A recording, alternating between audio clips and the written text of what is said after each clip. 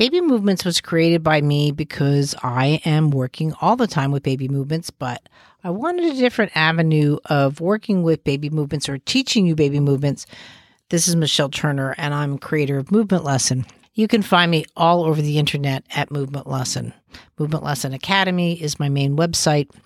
And today I wanted to talk about breath, or what the breath. The breath is considered a reflex, and I disagree with that. I will continue to present that. I presented at Harvard, but the whole paper wasn't on breathing, but breathing and cavitation of breath is what I really want to go into in baby's first breath. Because when a baby has problems of organizing gravity and opposition, which that's what breathing is, that's what it does for the human body, not just to get air intake or oxygen intake.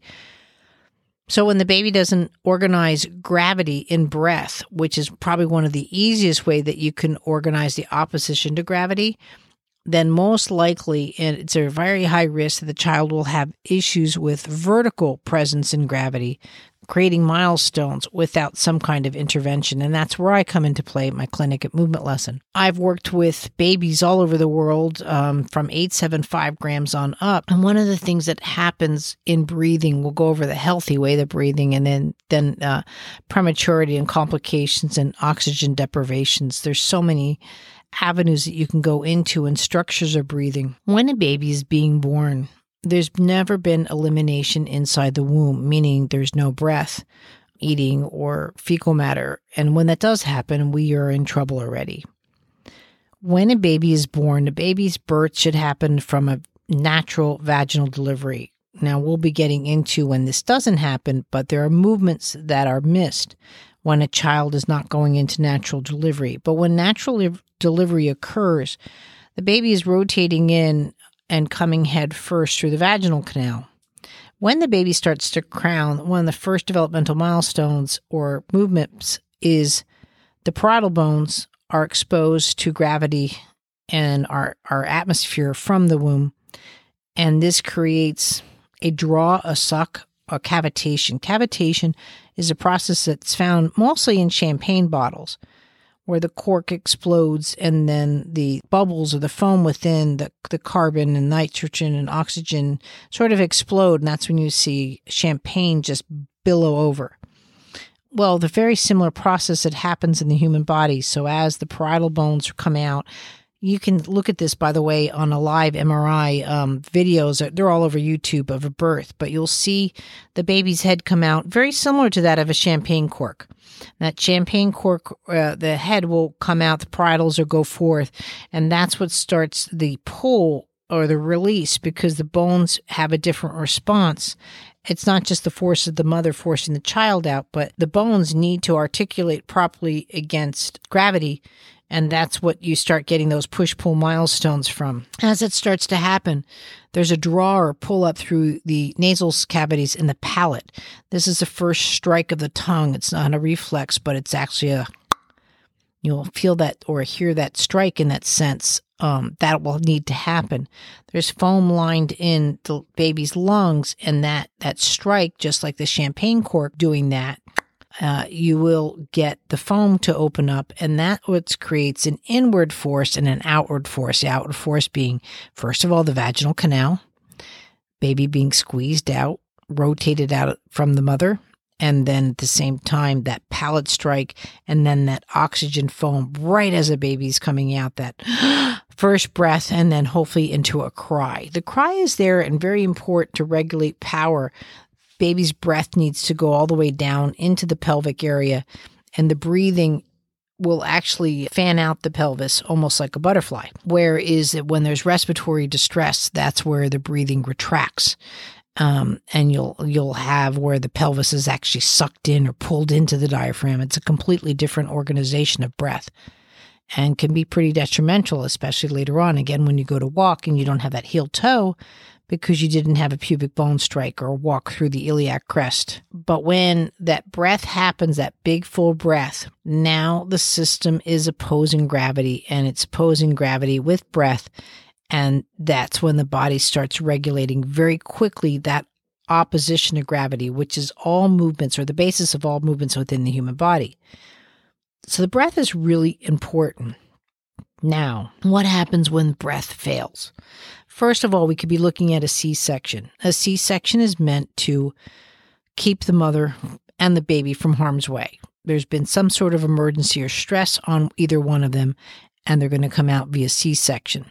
Now, first of all, if it's an emergency C-section, then there'll be a difference because contractions took place.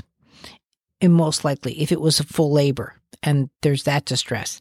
However, if it's a premature labor, meaning that the actual contractions didn't happen, or a planned C-section, which again, the contractions didn't happen, there's open discussion for deviations because the movements necessary, especially of creating a transfer of active and passive muscles over from the mother, from the womb, from the contraction phase, into the baby didn't take place. The baby didn't descend into position. They didn't crown. They didn't do all these things. That's fine. Again, as long as the baby's alive and the mother's alive, we've done our job. But at the same time, there's developmental movement patterns that need to happen with that. And when they're deviated, there can be a problem. Now, one of the deviations can be, let's say, a butt first, foot first delivery. And now this whole issue of cavitation or movement presentation of cavitation did not take place. This is where sometimes you have to force the cry out of the baby. But again, what they're not realizing is that suck. And there will be a higher chance of that baby not being able to nurse or be able to suck or receive food because, again, the parietal bones didn't get that first articulation and put the spine into extension to do all those things. When you're looking at that, that's when breath really needs to be worked on in a way that you're bringing in that expansion. So all of the chest needs to breathe in all directions. So you first have to see if the baby's breath is being pulled in. Now you can see this in my newborn movement assessment, but the difference between Max and Adam's breathing is quite substantial because Max's breath is being brought into his diaphragm or towards his diaphragm. He kind of has that shaky, and then he falls. He can't maintain his absolute horizon, where Adam breathes into the pelvis and the counters already start with the pelvic, and he has different abilities to move just within that breath ratio into the body. If that foam hasn't set up, then that doesn't take place within the lungs and it doesn't establish its expansion. So we have premature lungs, and that has to be dealt with as to how we are forcing air in.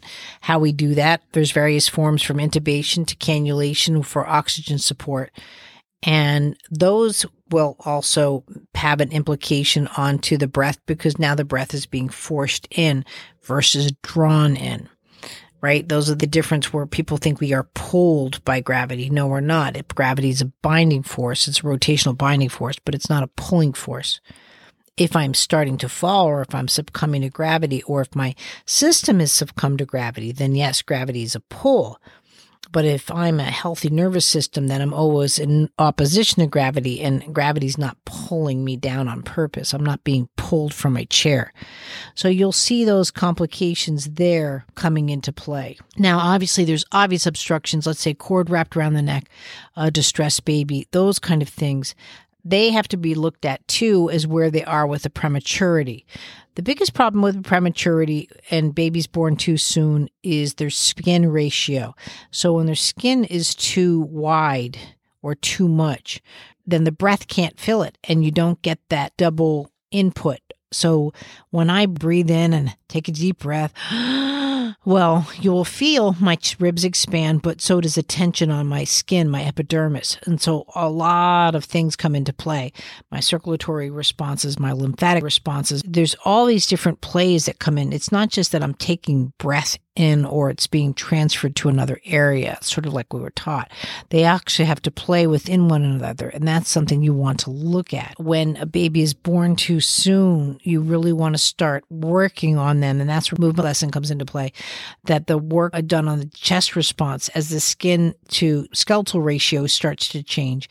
You want to be there. It's very similar to if you watch someone now, a lot of kids don't play like we used to. And so let's say I see a 20-year-old now with kyphosis. Well, what that is I know, let's say he really likes to use the Game Boy. And in a sense, he was playing on his handheld device and he had a growth spurt of 4 to 5 inches, let's say that summer. Normally, you would work that out by shooting hoops, riding a bicycle, and so forth as your body gets into these movements and learns to grow and take on the size. Whereas if you've been playing your Game Boy around it, in a sense, you grow around it and you warp out.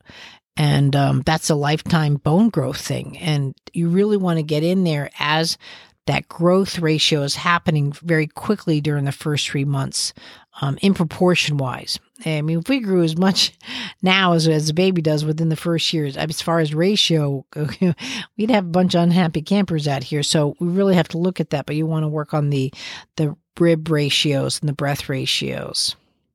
I hope that gives you something to think about. If your child has had issues with breathing, obviously you're seeking help with your professional, but realize, please, this is about baby movements. And one of the biggest secrets that you can have for your super baby is they need to be able to organize their breath. Keep that in mind. If you need Movement Lesson for Parents practitioners on our Facebook or Movement Lesson Academy, there's plenty of courses. I have a free course to help your child with breathing. I have a free course to help you with breathing. I did this in response to COVID. I didn't want anybody in trouble trying to get their breath back. I'm Michelle Turner for Movement Lesson. Thank you so much for listening.